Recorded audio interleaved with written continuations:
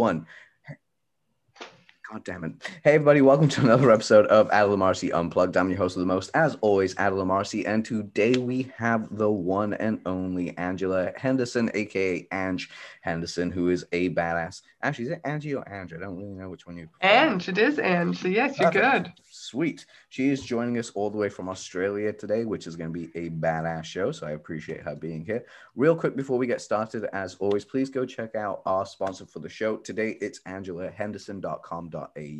If you are someone that's looking to build your business in a manner that is purposeful, credible, and more importantly, what we're going to be discovering and sharing on this call, without burning yourself out, then this is the person for you. This is the person that's going to help you out, get out of your own way, build up a shitload of experience in the process, and actually keep you moving forward. Because believe it or not, a lot of us kind of jump off the cliff and hope our wings grow on the way down. Why not build the wings and then kind of glide and fly like a normal person, that kind of thing. Anyway, today's episode is also brought to you by GraciousCopywriterAlive.com. Head on over there, figure out my story selling matrix on how you can plot and plan your stories for yourself, your clients, and your business moving forward, and more importantly, do it in an authentic manner from, well, one of the greatest copywriters to walk the earth, which is lovely. Not an egotistical thing, just a thing, because I'm leaving all my knowledge on there as I would. Anyway, let's get started on the show today. Ange, you have one hell of a great story. You are literally someone that's built your business over multiple years. You've been a mental health clinician. You've had an e-com business. You've actually consulted other businesses. You've worked in a bunch of other places. But what I loved about your story more than anything that made me say yes to get you on the show was the fact that you help businesses build from 4-figure months to 5-figure months, and then 6-figure years, 7-figure years, and keep going in that way without burnout. And as someone that has literally, and I say this for copywriters all around the world, we are the kings and queens of burnout around the world. What we tend to do is we take on multiple client projects at once.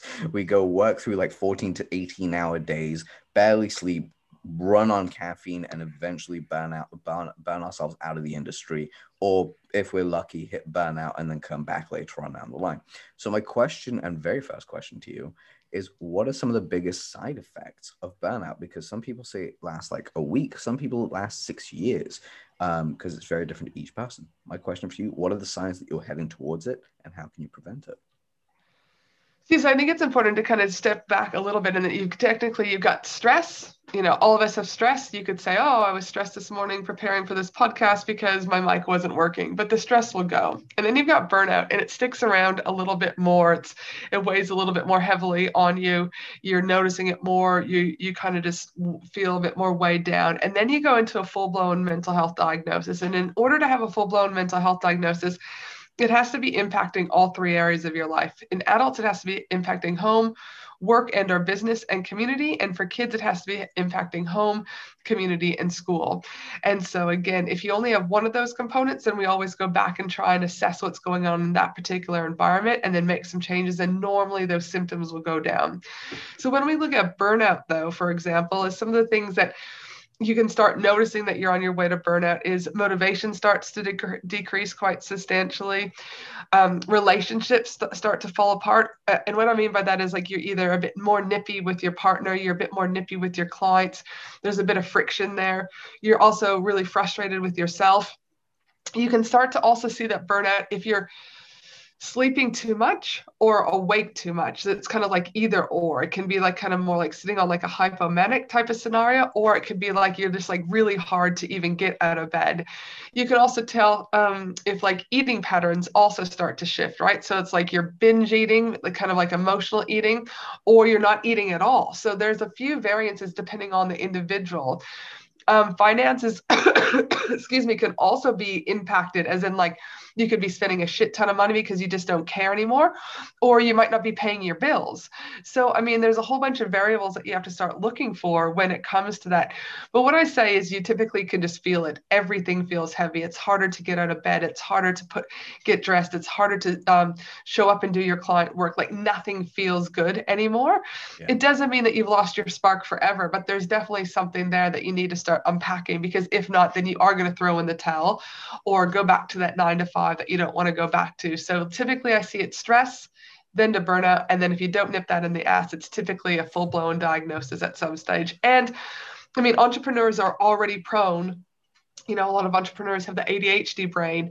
It goes a million miles an hour on any given day.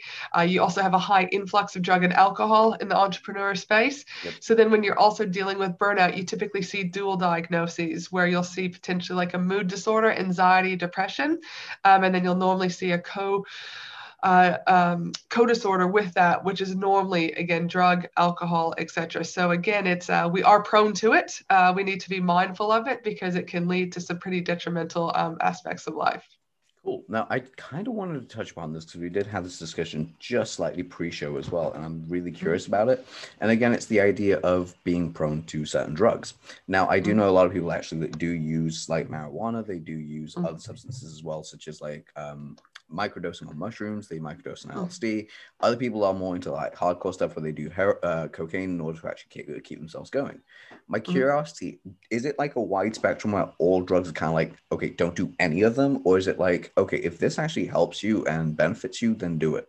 I mean, I'm not a proponent of cocaine in the slightest. Listen, I think it all comes down, first of all, to countries, rules and regulations, right? Yes, as long as It also comes down to individual, right? Is obviously if your brain's going a million miles an hour or you're in pain for something and marijuana potentially might help you, obviously, if it's not laced with anything, it could have a small impact on you. However, if you're a percentage of the individuals in the world where a small hit of something could actually throw you into a form of psychosis, you have to remember that once your brain goes into psychosis from a physiological perspective, your brain will never be the same it was from before.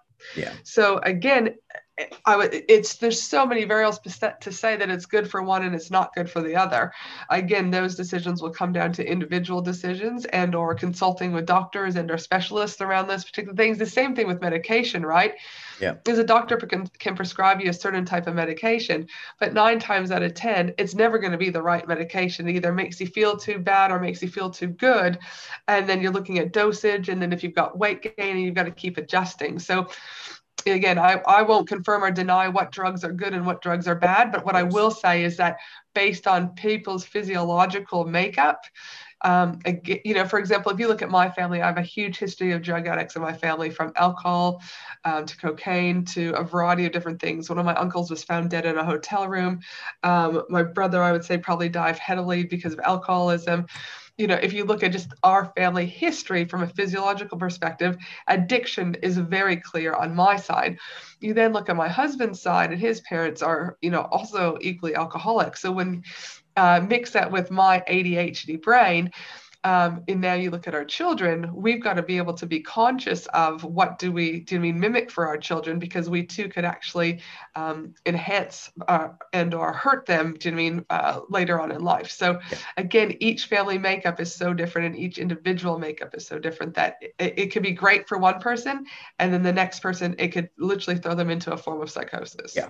No, I agree. And by the way, for sure, I'm glad that you went down that path, because I didn't want you to actually be like, yes, this is bad and this is good. It's more or less like, no, it's down for everything. But the more understanding you have of it, the better it is. Because for myself personally, I didn't actually even embark down towards any of this stuff until I was 28. And one of the things that I proponently say to anyone else is, for the love of goodness, don't ever use any of this stuff before the age of 25. Because before 25, your brain isn't even formed yet. You don't actually have the connective tissue in order to handle that load. It's essentially trying to have a runaway train. If you've ever seen Speed, it's the equivalent of that bus scene where they jump the bridge miraculously. There's a part missing because that part hasn't been built. Your brain is still being built. Like once it's there, once all the components and structures are there, by all means, you can look at this stuff a little bit more in depth. Now, that's more like with stuff like marijuana and stuff like that, because that stuff isn't heavily regulated right now.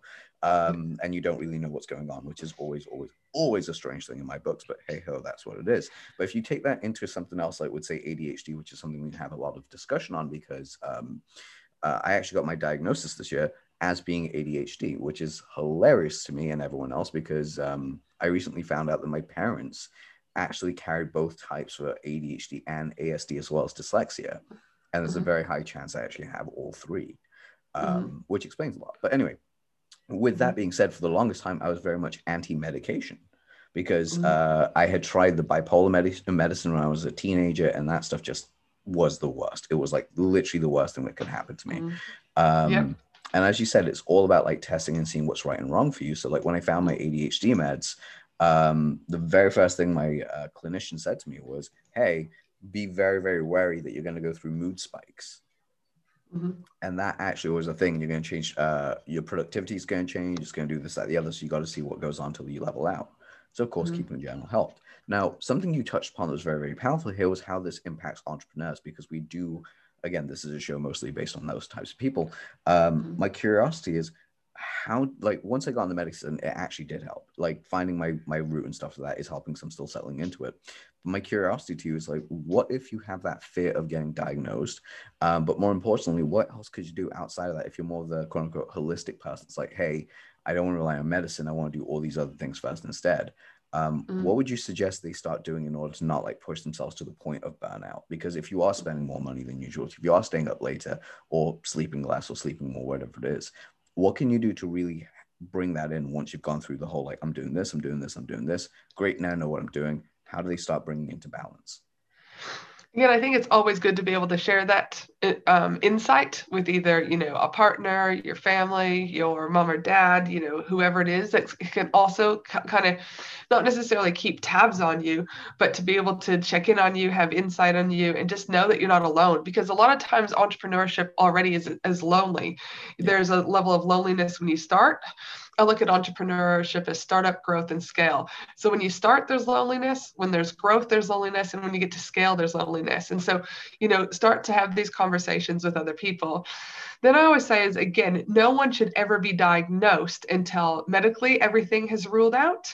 Yeah. And 2, drug and alcohol have been ruled out. And then 3, if all of that is the symptoms still remain after that, then you could be looking at a formal diagnosis. So for me is it's like, if you kind of have insight to this, the first thing I'd say is speak with your GP, your regular medical doctor, and see if you can just get some blood work done. A lot of times thyroid can mimic really low moods for individuals, right? Yep.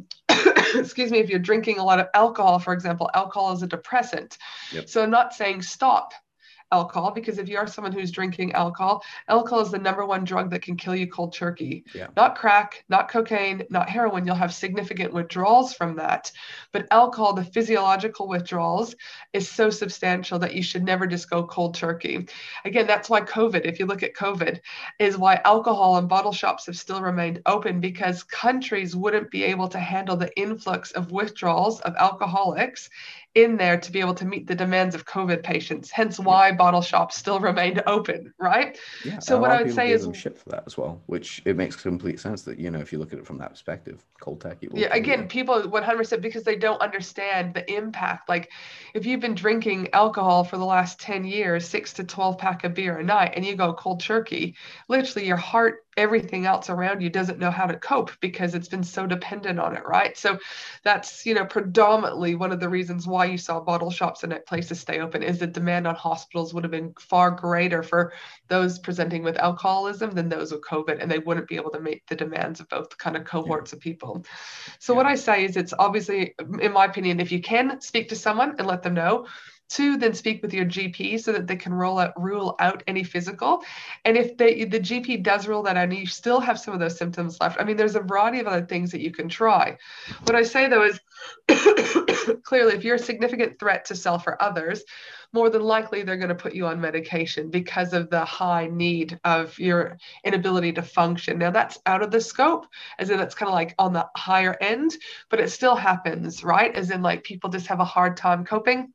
And medication might be the first treatment of choice, depending on your individual situation. But if not, there's a variety of other things that you can do. If you do change health, like food, what you're eating, if you start to get outside and exercise more, if you start to reduce, again, I'm not saying this for anyone in particular, I'm just using it as a scenario because I don't want anyone to think Angela Henderson told me to quit alcohol. No, that's not what I'm saying. No. But if you do harm minimization, where you start to reduce the amount of alcohol that you're drinking, there's kinesiology, there's naturopaths, there's so many other individuals, chiropractors even have been able to show to be able to work with individuals from an alignment point of view, right? Like, there's so many different other modalities that if you don't want to turn a medication right away, that option is available. Yeah. But again, you're going to need to speak with your medical practitioners to come up with a treatment plan that works best for you, your family, and your overall needs. Yeah, I would agree entirely. Like, there is a crap load of stuff out there that shows that you can actually do so much more. Like, again, for the longest time, I went through, again, my undiagnosis phase. So even when I went through my own process, I had to like make sure everything was limited. I kept I keep journals upon journals upon journals. So when I actually went to my doctor, I was like, here's my journals if you want to like look at them exactly what's going on. And thankfully my doctor was just like, I don't need to look at the journals. I know you well enough. I've known you for the last couple of years. And yeah, you can see where the shift is going and how your brain is going. And I'm glad that you're going through this diagnosis. I was like, sweet, that always helps out. But kind of like shifting gears away from that for just a moment and actually starting to look at the strategic side of how to build your business. Because again, one of the key points that you are one of the very few people I know on this that actually talk about this, building a business isn't about rushing in and building it at like 0 to 100, because people go, oh yeah, I built $100,000 business inside 12 months, which can be done. It's very doable. But also look at the long-term effects of their impact, of their family, of themselves, their health, and everything else that kind of comes in. If they were able to do it and do it in a way that didn't impact all those areas, power to them, because that, again, does happen, but it's a rarity. My question for you is, when you're building a business or advising someone to build a business, I did notice you have a strategic pathway where you get people to go through each milestone as they get through each step to see different like financial milestones as well as actual building point things they should be looking at. So my question to you in a very long-winded way would be, what do you see are the biggest the keystones to building a successful business over time? Yeah, I mean, the first thing that I say is so often everyone wants everything done ASAP and everyone wants to be millionaires yesterday. I mean, again, if that was the scenario, we'd all be starting businesses to be able to be millionaires. I mean, within 24, hours, right? Like, but it's not that easy. So the analogy that I use when I see most businesses come to me as in the role of a business consultant is that they have a business made out of hay or a business made out of sticks, similar to that of the Three Little Pigs. Yeah. Is they have something structurally there, yes. It's a house or a business made out of hay or a business made out of sticks. It's got windows, it has doors, but the foundation could crumble at any given time. And so for me is when I work with businesses, and even like I work with one of Australia's leading plastic surgeons. And even when Tim came to me, yes, he's a millionaire, but for where he was going, he wasn't going to be able to sustain that. So I'm very big about stripping, excuse me, I've got this random cough, everything back and building a business of bricks. Now, bricks, just from the point, bricks are heavier, right? Bricks typically cost more. And so therefore it's going to take longer to be able to build that business of bricks.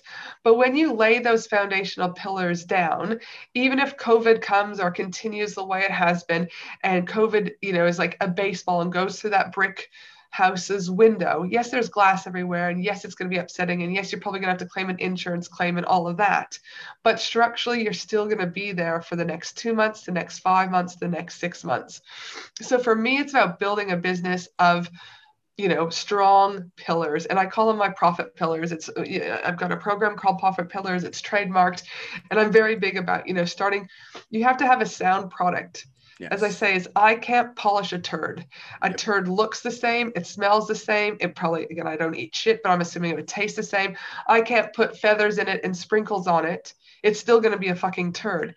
So if you don't have a great product from the beginning, it doesn't matter what type of bricks we try to build around it, because it's never going to be able to cement to each other because it's a turd. So I talk about product validation. I talk about messaging. I'm a firm believer in your messaging. If you confuse, you lose. So you need to be able to have the ability to be crystal clear about what you do and how you're going to move those people from point A to point B. In the book, The Branding Story, I think he talks about the mental calories. If people have to burn more mental calories to understand what you do, you've already lost them. So make sure you've got a clear message around what's going on. Then it's also you need to be able. I'm pretty sure it's called, I'm just looking at my book, The Branding Story by either Ronald Miller or Donald Miller, I think it is. Donald Miller, yeah. Yeah, story so he brand, talks about building a story brand. Yeah, story brand. And so he talks about the mental calories. You don't want people to be losing mental calories or using mental calories on your stuff. So when they hit your homepage, for example, you need to have clear information above the fold. You need to have a primary call to action. Just those are some of the examples. And so it's like, okay, great. Well, that if you've got a great product and it's not a turd and you've got clear messaging, and now it's about, selling. So often people don't ask for the damn sell. You need to be selling. It doesn't matter if there's other things going on behind the scenes, like building your Instagram or whatever. You still need to be able to sell to those people who are there. You need to also be building your audience. If you don't have an audience, you don't have people that are going to buy. So I'm not just talking about an email list. An email list is important, but your audience collectively. I believe you have 3 ways to build audience: organic, partnership, or paid. Most people will start with organic, then they might weave in partnership, and then they'll be able to afford to pay. Once you start having all of those go all in a tri-cycling, I guess you could say, is what Scott Alford would say, is you now have the omnipresence. Yes. Everything is firing for you. Then you need to make, well, that's great if you've got audience, but then how are you funneling them? How are you nurturing them? How are you telling your story, your brand story, your product story, a variety of different stories to be able to go from a cold client to a warm client to a paying client? And then lastly, I talked about the importance of building team. In my opinion, kind of when you get to that $500,000 and above, really the only difference in order to get you to that next kind of threshold is team. You can no longer keep doing everything on your own. And the last thing I talk about is mindset. Mindset should always be number one, but most people, when they come to me early on, they're only worried about the next sale because that's a bootstrapping type mentality. It's kind of like a fixed mindset. But when you start to make the stuff, it's, I see an energetic healer, I see a money blocker, I see a body talk specialist, I do hypnotherapy every week. There's a variety of things that I'm doing internally because your external world is a direct reflection of your internal world. Until you work on that internal stuff, your business is going to remain stagnant. So that's my whole kind of profit pillar in a nutshell. That sounds talk through. Awesome. Cool. I actually love that. Now, just for everyone else that's at home, like that might be like, hey, but what if you do have outliers? Like my buddy Ben Settle is a fucking outlier. The guy basically works by himself. I think he also works with his wife now. I mean, he's brought her in, but she has her own business as well.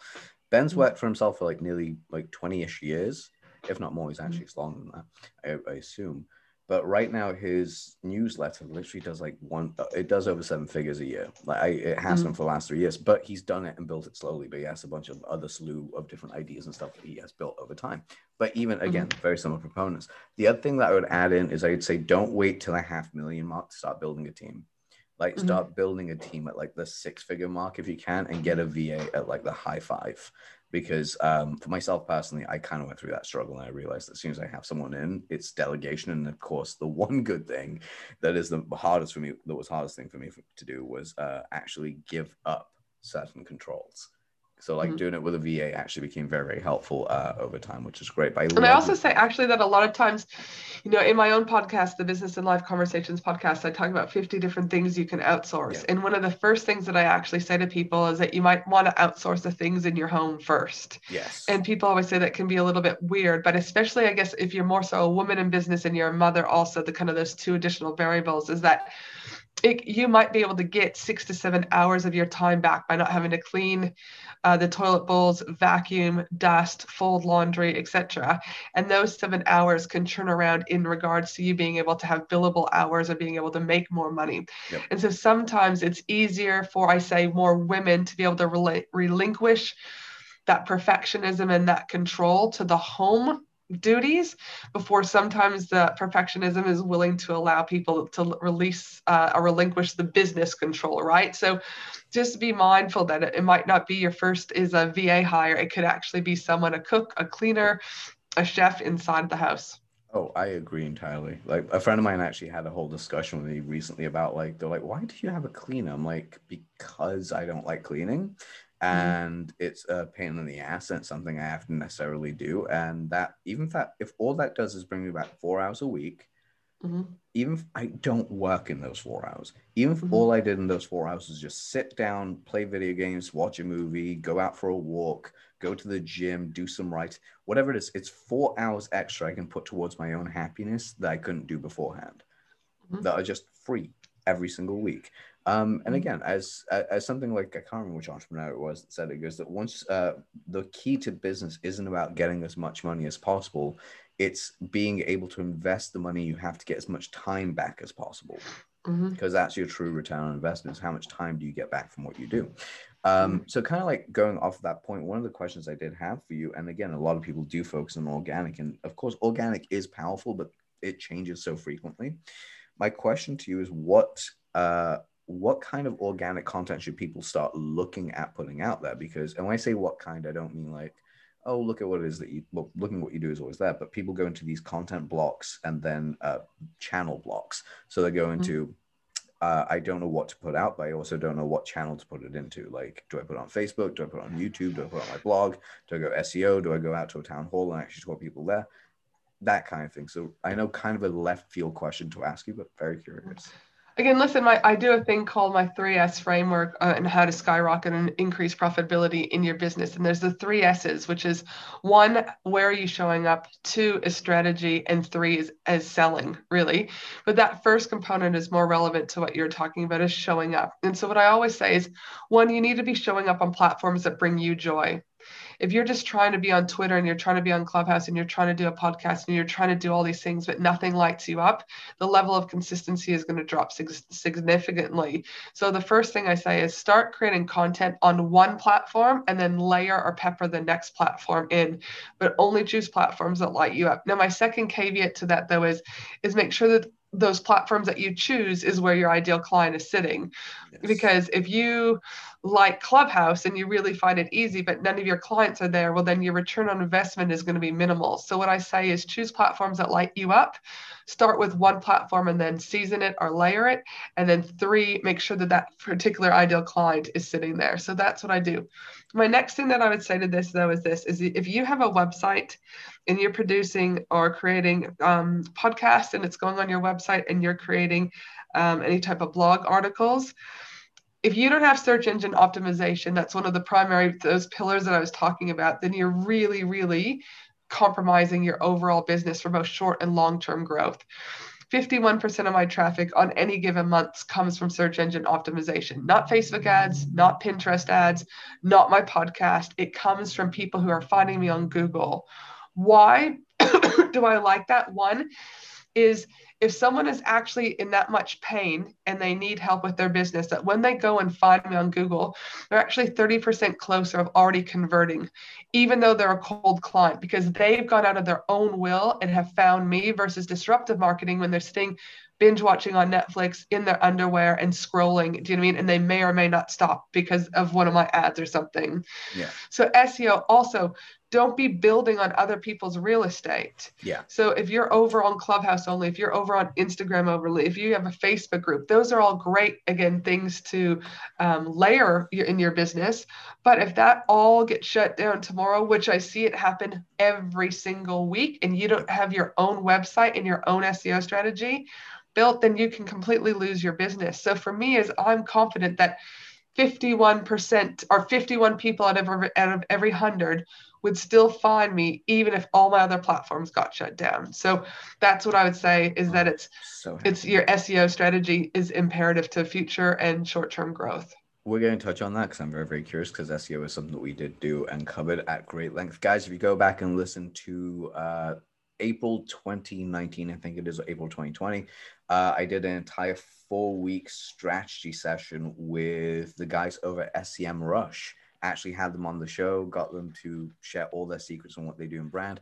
So go check that stuff out as you can. Now, I will touch on that in just a second with you, but I just want to congratulate you. I just want to take this moment to be like, yay, because I was clapping and so happy, because that is something, as much as I love business coaches, as much as I love mentors, everyone does this one thing where they're like, you don't need a website. You don't need this to build a business. You don't need those things. Big difference. You don't need them to start. But for the love of goodness, get them in there as soon as you can. Like, the quicker you can build that, that's just madness. Otherwise, it's kind of like, because again, there's so many people being deplatformed. You can put a funny meme up that you found hilarious and your audience finds hilarious because your audience interacts with that. One person doesn't like it, they actually go ahead and flag it, and next thing you know, you've actually lost your entire business, lost your reach, lost everything that's out there. You don't have your own mailing list, you don't have your own website, you don't have your SEO set up in the way that it works. This basically kills you.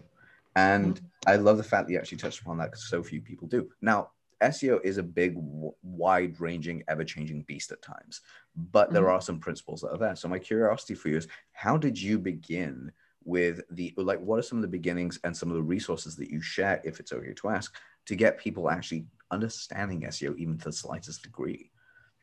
Yeah, I Because mean, there is I a think you lot out touched there. upon, I mean, listen, it's a big, excuse me, like a beast, like you said. For me, this is where I look at outsourcing very quickly. Understanding what your zone of genius is needs to be identified early on, and it also needs to be identified early on that it is safe to give other people those particular jobs. SEO like is a full-time job in it with itself before you even look at anything else.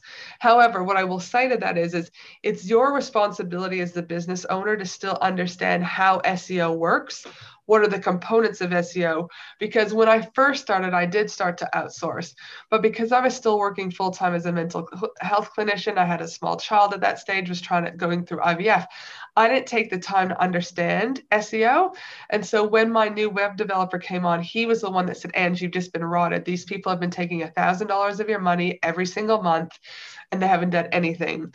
So right then I made sure that it was my business to know everything. And that is one of the things I'm most proud of is I consider myself a business consultant versus a coach or mentor. And that I've paid thousands, like I've just signed my new coach at $45,000 for a 6-month coaching contract with him. Nice. I spend anywhere from 45,000 to 100K a year on professional development because I need to understand all the moving pieces of business so that I'm able to identify that for my clients. So I understand SEO. I understand e-com ads. I understand service-based industry ads. I understand copy. Now, I'm not saying I'm an expert in all of those, but I know enough that when I need to brief someone on an SEO strategy, I can say we're going to need SEO keywords for short tail and long tail keywords. I'm going to need this on the home page, about page, and service page. For e-com, I'm going to need it for category pages, individual product pages also. I'm also going to need internal linking for the website, like their website. I'm also then, once that's done, we're going to need to look at a backlinking strategy with offsite SEO. And we're going to need to make sure that those websites have high domain authority. So when we get those links, we're signaling to Google that, again, we're anchoring those keywords as a flag to say, hey, if their website is ranking for this and other people are saying that it's also in good favor, we now combined will start to rank them higher. So for me, as I can't emphasize enough about the importance of just understanding your own SEO, but being able to outsource to those. And that's, again, why I'm a very big, that's why I am where I am as a business consultant versus a mentor or coach, because it's my responsibility. And I think there's very few people, and this isn't tooting my horn, but it is that they only understand business coaching for finance, or they only understand messaging, or they only understand funnels. But what happens is they forget about the other 99% of stuff that needs to happen in order for that business to have short and long-term growth. So again, that's why I see a bird's view, and then we then create the plan of what they need, and then I connect them to the right people so that we can get them firing quicker. And that's why they're able to start making 4 and 5 figure months, and then on to 6 and 7 figure years. I love that as a strategy so very much. And again, this kind of comes into, it's going to sound really strange, but this is a conversation I had with a friend of mine, Daniel Throssell, a fellow Aussie last week, around this idea of people have stopped becoming Renaissance people. And like that, in my opinion, there is, yes, we only have finite amount of hours in the day to do everything, yada, yada, yada. But at the same time, you can get good enough. And I always tell people, learn the foundational basics of anything that you're doing before you outsource it.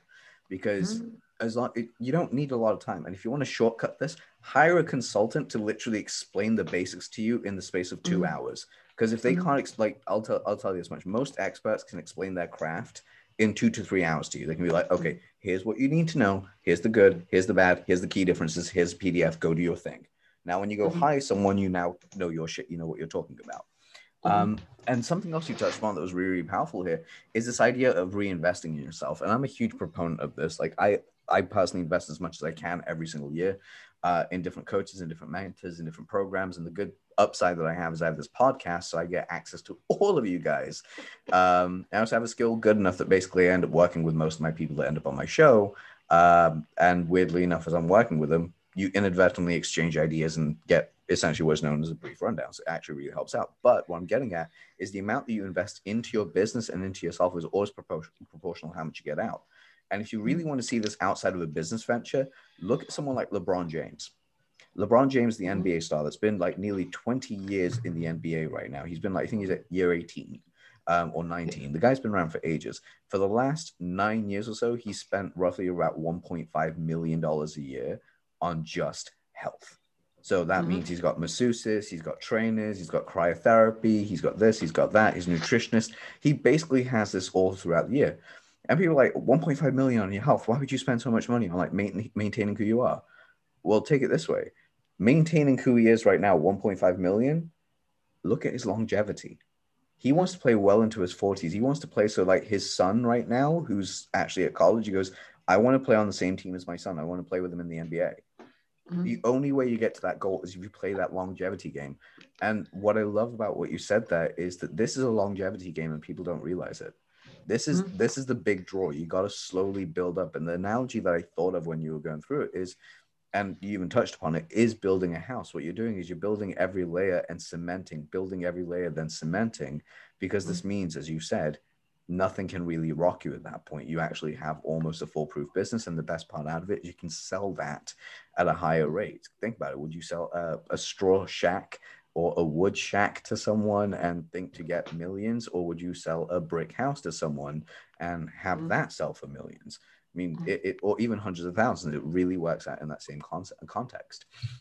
Now, as an idea of one of my favorite questions I really want to ask you is, of course, this kind of goes back to mental health a little bit more, and that is the idea of life will invariably kick you in the nuts.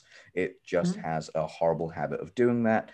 My question to you is, how do you stay on top of everything and recover when it does? Because invariably we have good days and bad days. No days consistently happy. No years consistently happy. There's always ups and downs, and that's what makes life amazing. So my question for you is, how do you maintain a high enough level so even when things are kind of like feeling like crumbling, you can kind of pull yourself back together quicker than someone that's, say, 6 months down the line, they're still in that same spot? Yeah, I mean, in the last 3 years, I had my grandmother die on Christmas, my brother die on Mother's Day, a father type figure die on New Year's Day. A best friend just died 6 months ago, and another business friend died about 2 years ago. So in the last span of 3 years, I've had 5 significant people die, and I get asked often, but you're still everywhere, you're still present, you're still whatever, and they go, but how? Or people will assume that I haven't grieved. I said, no, I grieve all the time. I said, it can hit me if I'm driving in a car, it can hit me when I'm talking about it on a podcast.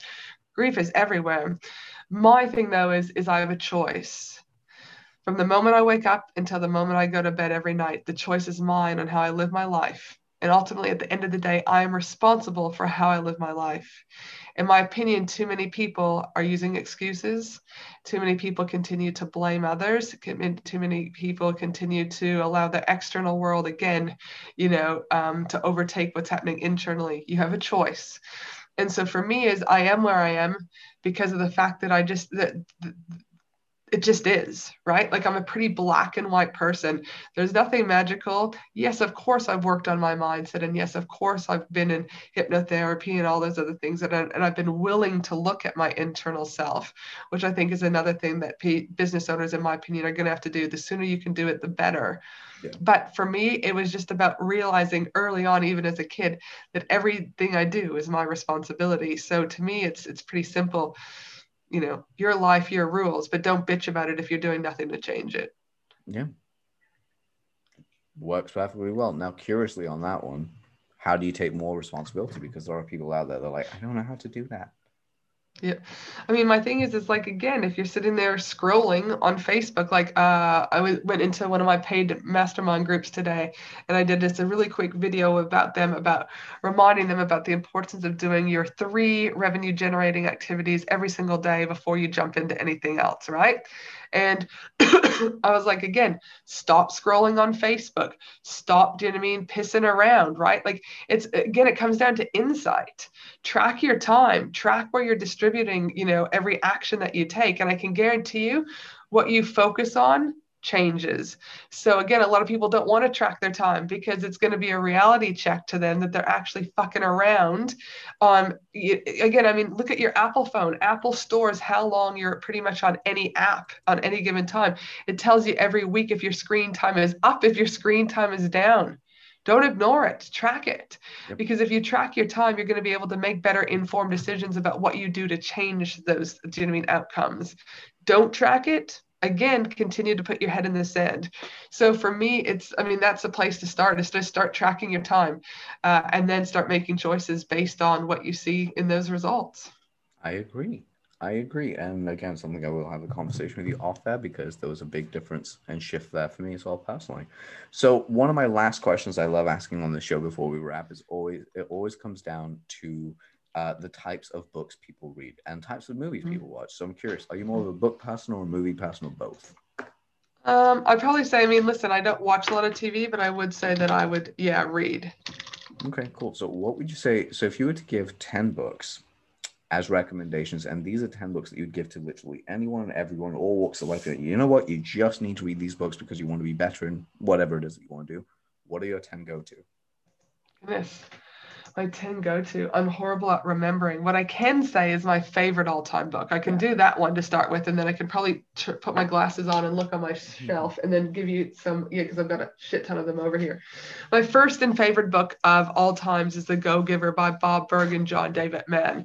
And the reason why I like them is that it's pretty much about, it infuses in you a different way of looking at how you should be showing up in your business.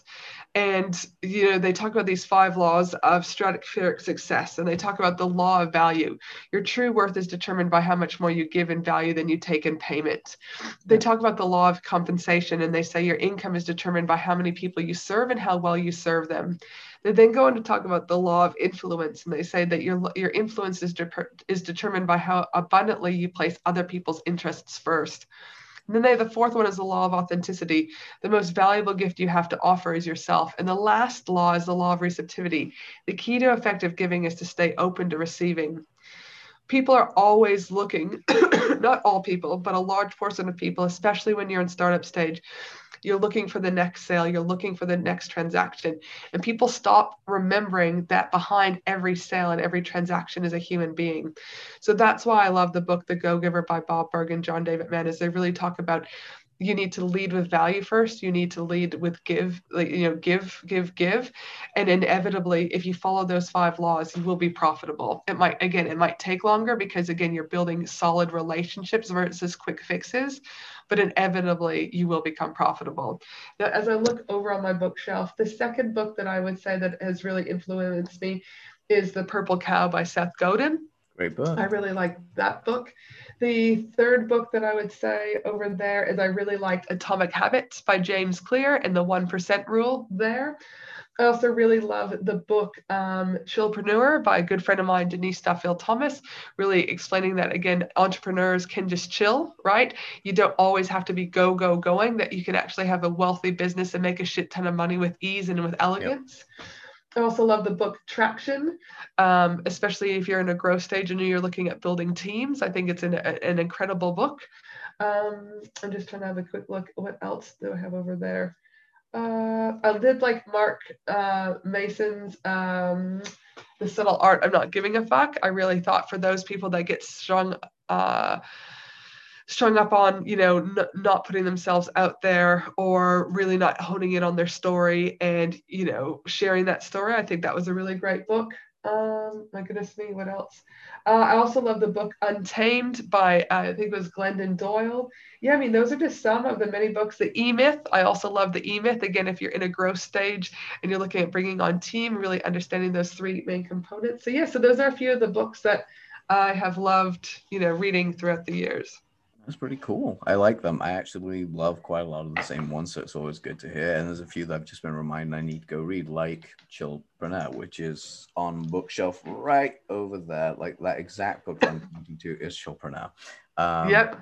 And it's one of those things where I need to read that. I wish there was an audiobook version in the UK that I can get, because I prefer audiobooks than like reading them, because it takes me way too long to read.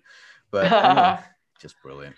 But anyway, real quick before we wrap up, I want to say, is there anything final you want to actually give everyone, a last piece of advice before they actually continue forward, and I give them exactly where to go? I think, again, I would just remind, as you talked upon the investing part, is, in my opinion, pay to play. Yeah. You can, continue to try and Google and YouTube everything, but when you start to pay even $20 to go to a networking event, and then $50 to a networking event, and then you go to a mastermind, or you sign up for a coach or whatever, is when you pay attention. you genuinely pay attention to the emails you get, you then take action. And because of that, I believe the transformation occurs when the transaction takes place. Agreed. So again, even if it's a small transaction, the transformation and the ability for you to pay attention is going to far exceed you Googling and YouTubing everything. So I would encourage you to pay to play. And for those of you who may need help with, businesses or growth, startup growth or scale, again, you can reach me at angelahenderson.com.au, and I'm always happy to support you any way I can. Definitely. And I was just about to do that exact same promo where you can reach out to her. But more importantly, go check out angelahenderson.com.au. There is a list of services, courses, trainings, and so on and so forth to work with Angela all the way through. Plus, her free stuff is actually brilliant. Angela, could you remind me what your podcast is called, please? Yeah, I've got the Business and Live Conversations podcast, and at time of recording, we are one episode away from, we've been recording one podcast episode every week for the last 3 weeks that will drop next week. So podcasting is a huge part of my long-term strategy and the ability to have conversations which equal connections, which equal conversions. So again, always be looking for where you can start those conversations. Most definitely. All right, guys, go check that out. And as always, please have an amazing weekend. Rate, review, and subscribe on the show per usual. And I'll see you guys next week on another episode of Angela Marcy Unplugged. Take care, guys. Bye.